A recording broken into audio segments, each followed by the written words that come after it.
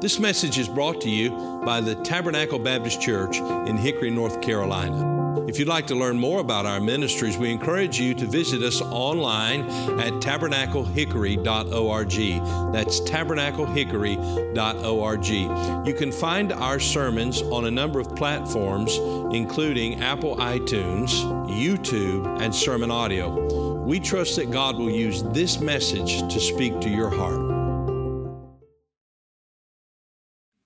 I'd like for you to go with me to the Gospel according to Mark. The Gospel according to Mark.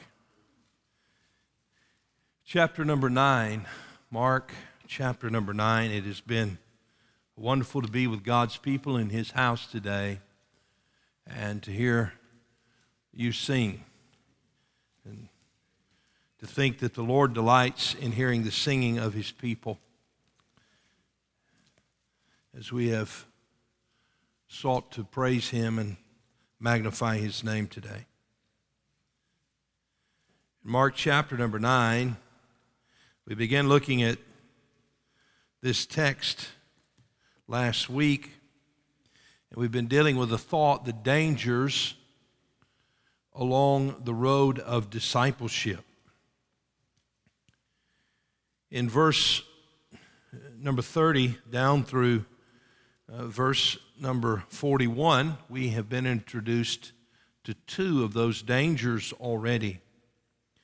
The danger of division, as the disciples disputed among the way concerning who would be the greatest among them. That is human nature, is it not? That we are all in some sort of a rivalry to see who can be the top dog, who can get the most recognition, who can make the most money, who can have the most power. That's something that impacts all of us. And the root of that, of course, is pride, the original sin. And the attitude that the Lord Jesus Christ is correcting here in these verses is, of course, the attitude of pride. Pride is the elevation of one's self. Pride is thinking of ourselves more highly than we ought to think. And pride leads to division. That was danger number one. We looked at it last Sunday morning. Also last Sunday evening we looked at danger number 2. That's the danger of exclusion. The danger of exclusion. Remember, the disciples saw a man who was casting out devils in the name of Jesus. But as we read, that they said twice, "He followeth not us," so we forbade him. We become exclusive in nature, demanding that people be followers of us, our group, that they line up with everything that we say, and if not, we have a tendency to be very dismissive of people.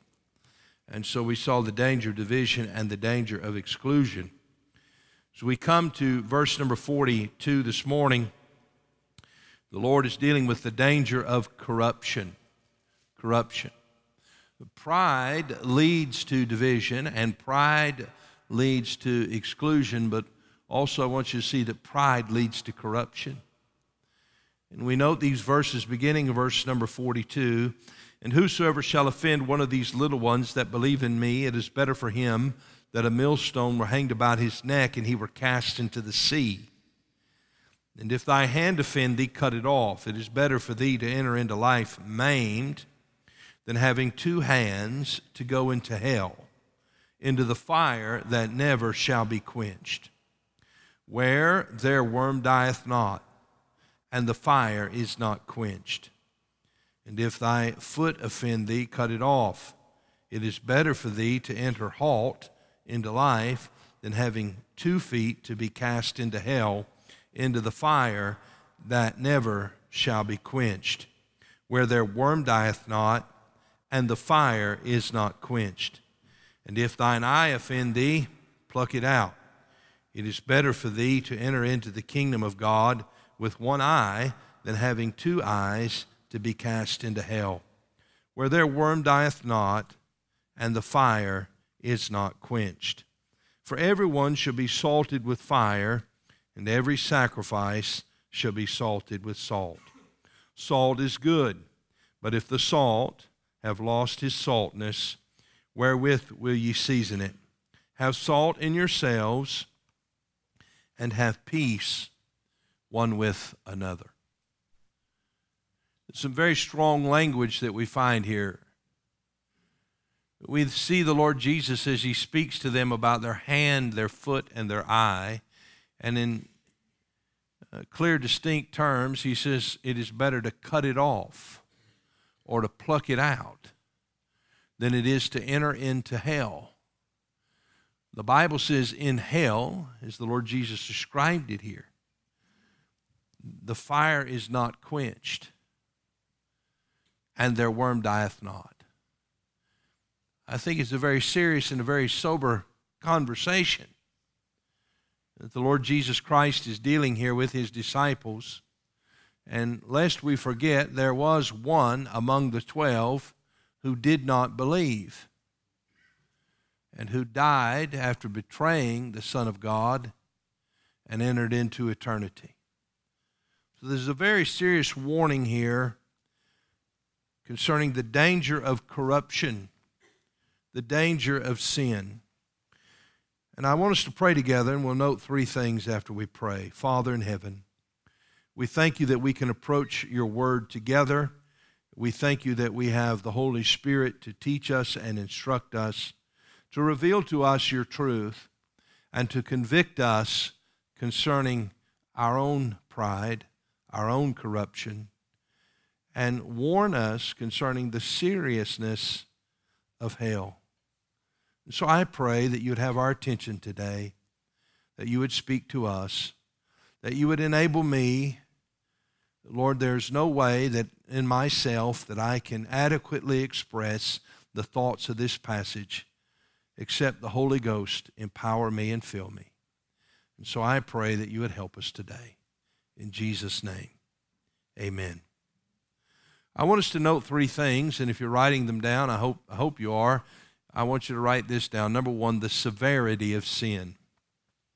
The severity of sin. Sin is a very serious matter because sin corrupts and sin destroys everything it touches. But sin is very deceitful and it is very subtle. There's a tendency that we have when we're involved in sin to deceive ourselves, to think that it is not as serious as God sees it. And oftentimes we really don't see it for the danger that it has presented to us, and we sort of have a tendency to pet our sin, to excuse our sin away, and not to deal with it. But the Bible teaches us here in this passage that sin must be dealt with as an oncologist would deal with the cancerous cells within the body of his patient. And so the Lord Jesus Christ speaks to his disciples concerning their sin and the fact that they must deal with it. Now, there are three very powerful effects of sin that are listed in this text.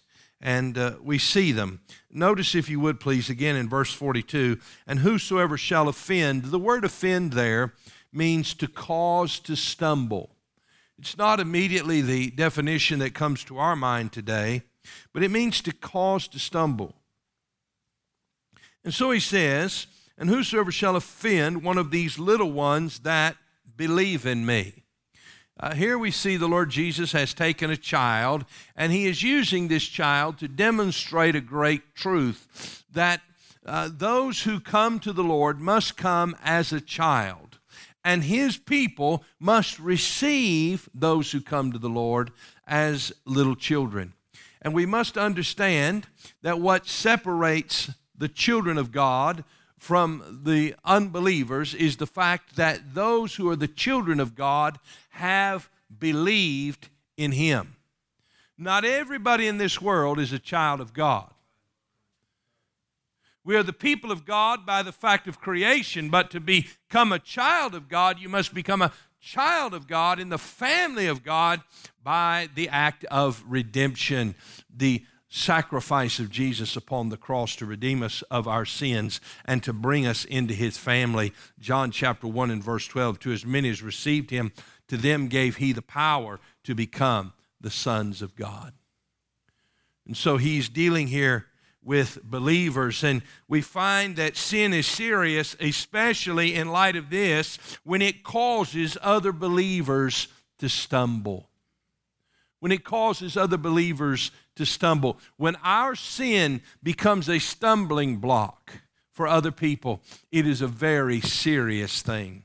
Perhaps we would involve others to participate in our sin. I want you to know that the Lord Jesus said that's a very serious offense.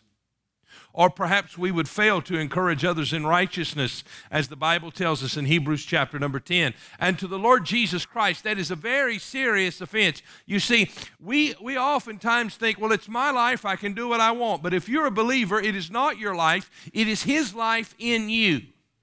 You are not your own, Paul said. You are bought with a price. Therefore, glorify God in your body and in your spirit, which are the Lord's. And when we are carried away by the corruptive forces of sin, it has a tendency to cause other people to stumble. And the Lord says, I want you, my disciples, to understand this. It's a very serious thing. It's a very serious thing, not only because it causes other believers to stumble, but it's a very serious thing because it causes us as the individual to stumble. Notice the language that he uses in verse 43, and if thy hand offend thee. Then notice in verse 45, and if thy foot offend thee. And then again in verse number 47, and if thine eye offend thee. Not only can sin cause others to stumble, but sin left unchecked, undealt with in our lives can cause us to stumble and fall into a state of sin. And then thirdly, we see in verses 49 and 50 that it causes unbelievers to continue in their stumbling headlong into hell. You see, when sin comes into the life of a Christian, it hurts him. It hurts those around him who know the Lord, and it hurts those who do not know the Lord because they, as unbelievers, see sin in the lives of God's children, and therefore they are discouraged from coming to know the Lord. And so sin is a very serious matter, and therefore it must be dealt with very severely. Notice the words that the Lord uses in dealing with sin. Verse 43, and if thy hand offend thee, would you read the next three words with me? Cut it off. Then notice again in verse 45, and if thy foot offend thee, would you read those words with me? Cut it off. And then you'll see in verse 47, and if thine eye offend thee, would you read the next three words with me? Pluck it out. Here we see the severity of sin. The Lord says, cut it off, verse 43, cut it off, verse 45, and pluck it out, verse 47. Now, he's dealing with three areas of our lives: our hands, our feet, and our eyes. Now, what kind of command is this that the Lord Jesus has given to us?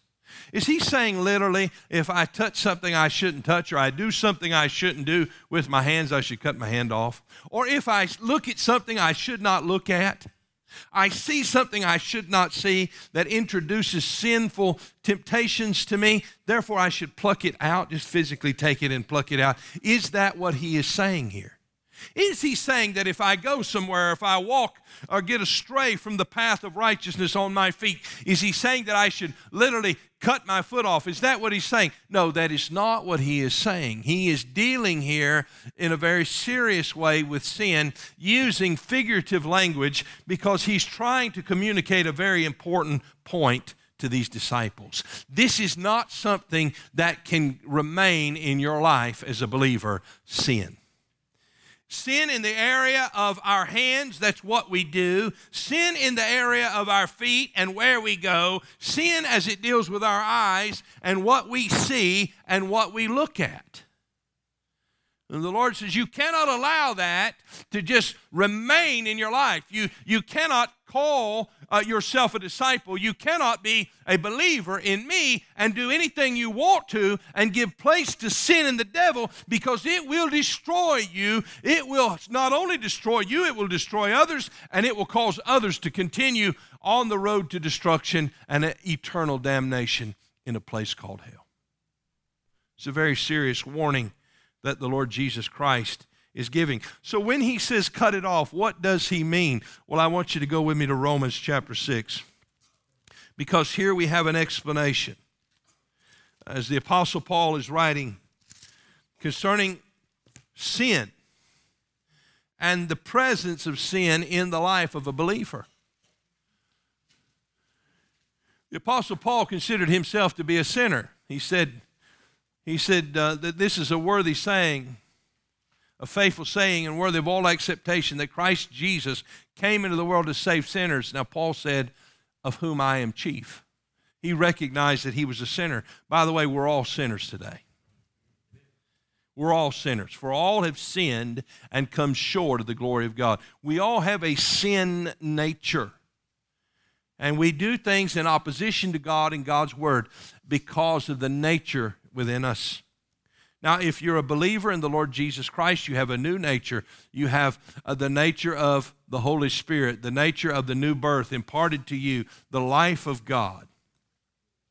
And there is a struggle taking place in your heart as a Christian, as a believer. The struggle is the struggle of righteousness versus sin. Galatians chapter 5 speaks of the fact that the flesh lusteth against the Spirit, and the Spirit against the flesh. And he says, so that ye cannot do the things that ye would, the things that ye ought, because these two are contrary to one another. Spurgeon said, don't let that struggle discourage you. Rather be encouraged that that struggle is in you, because that is evidence that you are a Christian. The struggle that takes place between, as Paul described it in Romans 7, I want to do right, but I can't, and I don't want to do wrong, but I keep doing it. Have you ever been there? You say, yeah, I live there. Well, welcome to the club. Welcome to the club. And that struggle should not discourage us or disturb us. It should really encourage us. But if you don't have that struggle, well, then that's a reason to be concerned this morning. If you just like to go on in your sin without any struggle of righteousness within your heart, without any wrestling, that is evidence that you do not know the Lord Jesus Christ as your Savior, and the Holy Ghost does not live within you. But now he's dealing with this sin and how we must deal with it. And I want you to look at Romans chapter 6 and verse number 1. What shall we say then? Shall we continue in sin that grace may abound? God forbid. How shall we that are dead to sin live any longer therein? Now he's dealing with a question of, since we're forgiven by grace, is it okay just to do what we want to and sin? And the answer to that question is no. And then he makes this statement in verse number 2, we are dead to sin. Look at verse 5. For if we've been planted together in the likeness of his death, we shall be also in the likeness of his resurrection. Verse 6, knowing this, that our old man is crucified with him, that the body of sin might be, what's the next word? Destroyed, that henceforth we should not serve sin. So here he's speaking about the body of sin, the tendency of sin in our lives, that we're dead to sin, and this body of sin must be destroyed. Look at verse number 12 of Romans chapter 6. Let not sin therefore reign in your mortal body. As a Christian, I am not to allow sin to reign in my fleshly body, that ye should obey it in the lust thereof. Neither yield ye your members. What is the member? Well, that's the hand, that's the eyes, that's the feet. That's a member of my body. He said, neither yield ye your members as instruments of unrighteousness unto sin, but yield yourselves unto God as those that are alive from the dead, and your members as instruments of righteousness unto God. For sin shall not have dominion over you, for ye are not under the law, but under grace. Then I invite you to go with me to chapter 8 and verse number 12. Chapter number 8 and verse number 12. We find out that as believers, positionally, we are dead to sin. That does not mean that we do not have sin residing in us, but we understand that by the nature of the death and resurrection of Christ, we are dead to sin, and we can live in the victory of the life of the Holy Spirit and enjoy victory over sin. We do not have to be in bondage to sin. And when we find sin in our lives, we are to put it to death. Now, Paul sums this up for us here in Romans chapter 8 and verse number 12. Therefore, brethren, we are debtors not to the flesh to live after the flesh. For if ye live after the flesh, ye shall, what's the word, church? Die. But if ye through the Spirit do mortify the deeds of the body, ye shall live.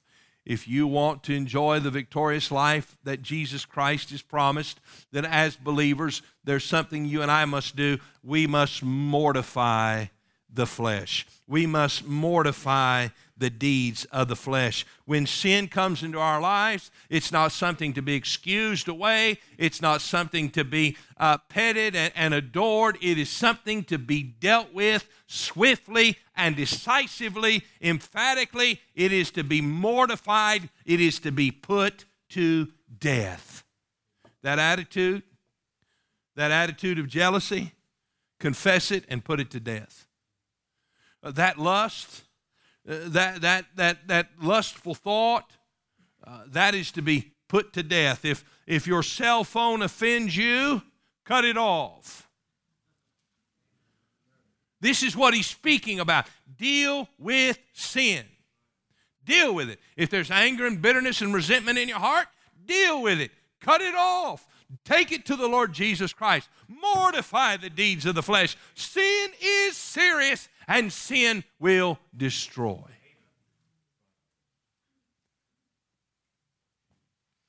And I want you to see the severity of sin. I think in our culture in this age, we just sort of have gotten used to it. Like it's just something that we have to deal with, and it's going to be okay. That is not the attitude that the Lord Jesus Christ has regarding our sin. Deal with it. Cut it off. Not only here in this passage do we see the severity of sin, but we see a second thing. We see the suffering of hell. The suffering of hell. Now we see the Lord's warnings of the dreadful suffering of hell in verses 43 through 48 of Mark chapter number 9. I want you to go back with me if you have turned to the book of Romans. Go back and find, if you would please, Mark chapter number 9. As we see the Lord speak of the awful suffering of hell. Notice what he says again in verse 43. If thy hand offend thee, cut it off. It is better for thee to enter into life maimed than having two hands to go into hell, into the fire that never shall be quenched, where their worm dieth not, and their fire is not quenched. In verse 45, when he speaks about cutting off the foot, he says it is better to enter it halt into life than having 2 feet to be cast into hell, into the fire that never shall be quenched, where their worm dieth not, and the fire is not quenched. Again, in verse number 47, he said, it is better to pluck your eye out than having 2 eyes to be cast into hell fire. Verse 48, where their worm dieth not, and the fire is not quenched. You say, Pastor, do you believe in hell? Absolutely, I believe in hell. You say, why do you believe in hell? I believe in hell for the same reason I believe in heaven. Because Jesus said heaven exists, and because Jesus said hell exists. And do you know that the Lord Jesus spoke more about hell than he did about heaven? Why did he speak of hell? Because he wants people to go there? Oh, no. He spoke of hell because he is warning people of the awful condemnation and judgment and death that awaits them in an awful place like hell. And he is warning them of the danger of hell so that they will repent and turn from their sin and turn to him and receive everlasting life. Do you know that hell is a place prepared for the devil and his angels? Heaven is a place prepared for you. And if you will receive the Lord Jesus Christ as your Savior, you will secure your place in heaven. But if you reject the Lord Jesus Christ, you will not go to the place where he has prepared for you, in John chapter 14 and verse number 2, but you will go to the place, Matthew 25:14, that was prepared for the devil and his angels. You see, sin, when left alone, destroys the life of the sinner and results in death. The Bible tells us that the wages of sin is death. It's not just simply a physical death. It is an eternal, everlasting, spiritual death in an awful place of suffering and sorrow called hell. Now, concerning the suffering of hell, we note two things this morning. Number one, we note that there is an unquenchable fire. An unquenchable fire. Notice again in verse 45, he speaks of the fire that never shall be quenched. Verse 43, the fire that never shall be quenched. Verse 47, he calls it hellfire. Verse 48, the fire is not quenched. Hell is a place of unquenchable fire. Jesus called it a place of outer darkness. There's no light. It's a place of darkness. He also called it, in Matthew 13 and verse 42, a furnace of fire. And he called it in Matthew 22 and verse 13, a place of weeping and gnashing of teeth. In Luke chapter 16, he gives us a description of it. I'd like to invite your attention there, if you would please turn with me, Luke chapter number 16 and verse number 19. Luke chapter number 16 and verse number 19. We find the Lord Jesus Christ giving us a very descriptive picture of this place called hell. In verse 19, he begins with the record of a man. He said, there was a certain rich man which was clothed in purple and fine linen and fared sumptuously every day. And there was a certain beggar named Lazarus which was laid at his gate, full of sores, and desiring to be fed with the crumbs which fell from the rich man's table. Moreover, the dogs came and licked his sores. And it came to pass that the beggar died and was carried by the angels into Abraham's bosom. The rich man also died and was buried. And in hell he lifted up his eyes. Let me just pause here and say this to you. This verse does not teach that those who are rich and prosperous in this life will go to hell, while those who are poor will go to heaven. That is not what is being taught here. We have the record of two individuals, one who is a believer, one who is not a believer. The man who is a believer is a poor man. His name is Lazarus. The Bible tells us that he has sores, and he's laying at the gate of the rich man. The rich man is not a believer, and he demonstrates the fact that he is not a believer by his lack of compassion and care for this poor man. By the way, as God's people, we must extend compassion and care toward all people. And when we do not have a heart of compassion and care, that is a revelation of the presence of sin in our life, and could be the revelation of the fact that we truly do not know the Lord Jesus as our Savior. Now, there's so many social ramifications to our world today. We're not talking about a man who has the ability to work and isn't. We're talking about a man who is in need and has no ability. And we're talking about a man who had power to help him, yet had no compassion. And therefore, it revealed that he was not a believer in the Lord. And regardless of your station in life, whether you're wealthy or whether you're poor, if you reject Jesus Christ, you will end up in hell. And this rich man as a non-believer, is in hell.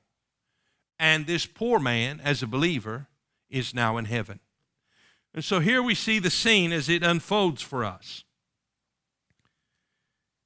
And as we look at this scene, we find in verse 23, and in hell he lift up his eyes. I can see the scene. Everybody's gathered together at the funeral of the rich man. And they're showering their accolades and delivering their eulogies, and they're extending to his widow their compassion and their sympathies.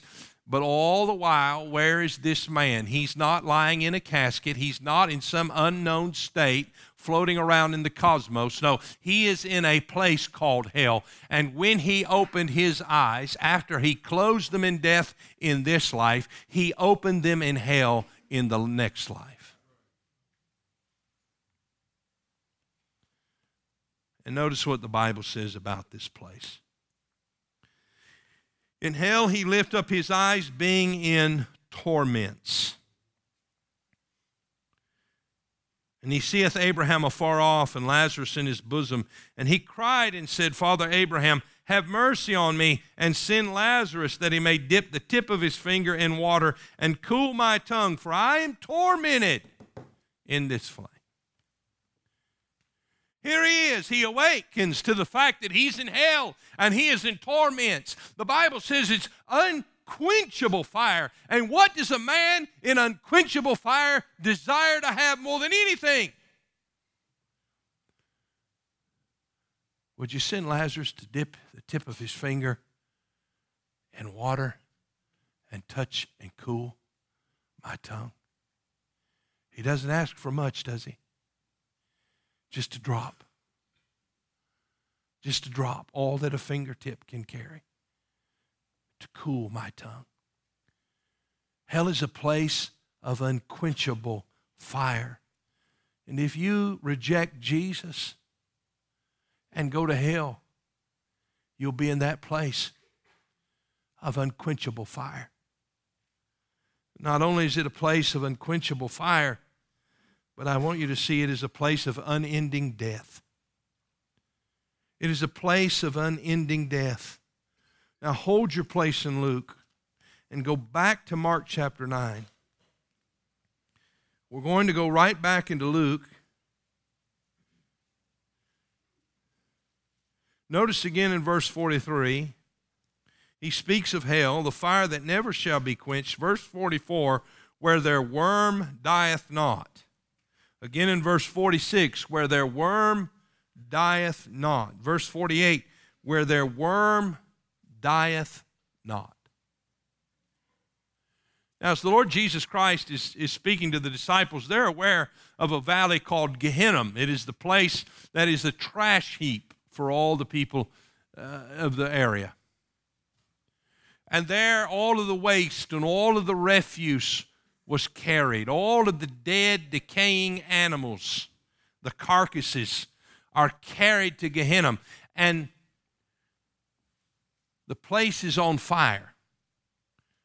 As all of the waste is being consumed in the fire. And if you poked around in that area, you would find the dead carcasses of animals inhabited by the hordes of the worms that infested and fed on those dying and decaying bodies. All of us have seen unsightly things like that before. And the Lord Jesus Christ is dealing here, and he's using this picture that these men know all too well to demonstrate to them that in hell, this place of unquenchable fire, it is also a place of unending death where the worms never stop feeding. Because hell is a place of eternal death. He says, their worm dieth not. Go back with me to Luke 17. Verse number 25. Remember the conversation between Lazarus. He just wants just a drop of water to cool his tongue. Perhaps wondering, when will this torment end? Luke 17, verse 25, but Abraham said, Son, remember that thou in thy lifetime receivest good things, and likewise Lazarus evil. But now he is comforted, and thou art tormented, and beside all this, between us and you there is a great gulf fixed, so that they which would pass from hence to you cannot, neither can they pass to us that would come from thence. There's no way out. There's no way to get to you. When you're in hell, you're there forever, friends. We believe the Bible teaches human history is somewhere around 6,000 years old, and we think about Cain, and Cain died, and he went to hell, and think about this. He's been there ever since. And he's not one day closer to getting out than he was the day he went there. It's a place of unending death. There is no escape. There is no mercy. There is only regret. Notice what he says. Remember in your lifetime. Friend, in hell, you are going to remember every time you heard the gospel. You're going to remember every time you rejected the Lord Jesus Christ. You're going to remember and regret every opportunity that you ever had to come to Jesus, and in pride you said, no, I won't come. It's a place of unending death. Notice this in verse 27. Then he said, I pray thee, therefore, Father, that thou wouldest send him to my father's house. Knowing no hope for him, what does he do? He says, I want you to send Lazarus back to my family. For I have 5 brethren, that he may testify unto them, lest they also come into this place of torment. Do you know what adds to the suffering of those who are in hell? Is when their loved ones join them. It is a place of unending death. And moment after moment, as lost souls go into eternity, there is yet another reminder of this unending death. And their worm dieth not. The severity of sin. The suffering of hell.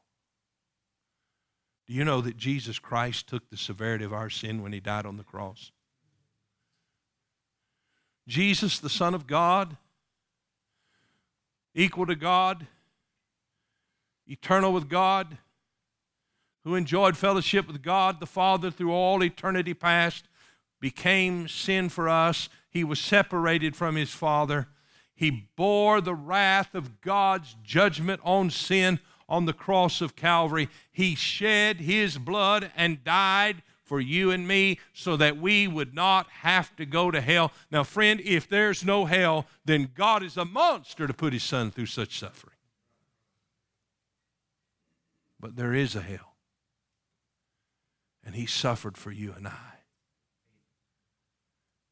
And he's not willing that any should perish, but that all should come to repentance.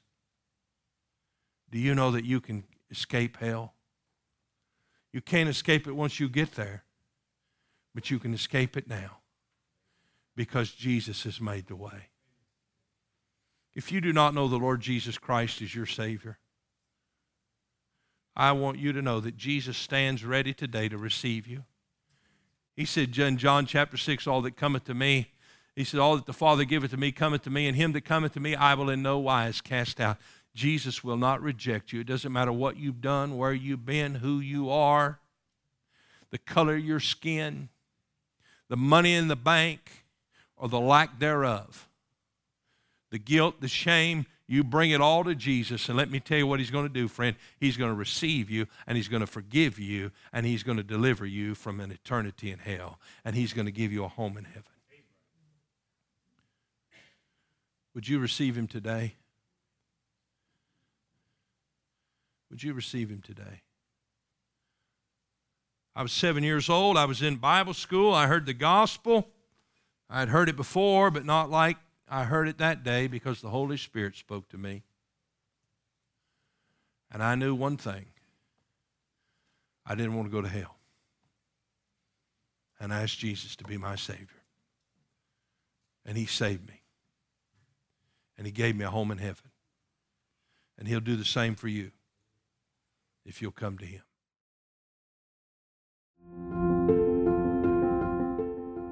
Thank you for listening to this message from Tabernacle Baptist Church. We pray that God has used His Word to speak to your heart today. If you'd like to learn more about the ministries of Tabernacle Baptist Church, you can go to our website, tabernaclehickory.org. That is tabernaclehickory.org. There you'll find additional resources that we pray God will use to be a help to you. If the Lord should lead you to partner with us or make a donation online, you'll find a link provided on the website at tabernaclehickory.org. May God bless you, and thank you for listening.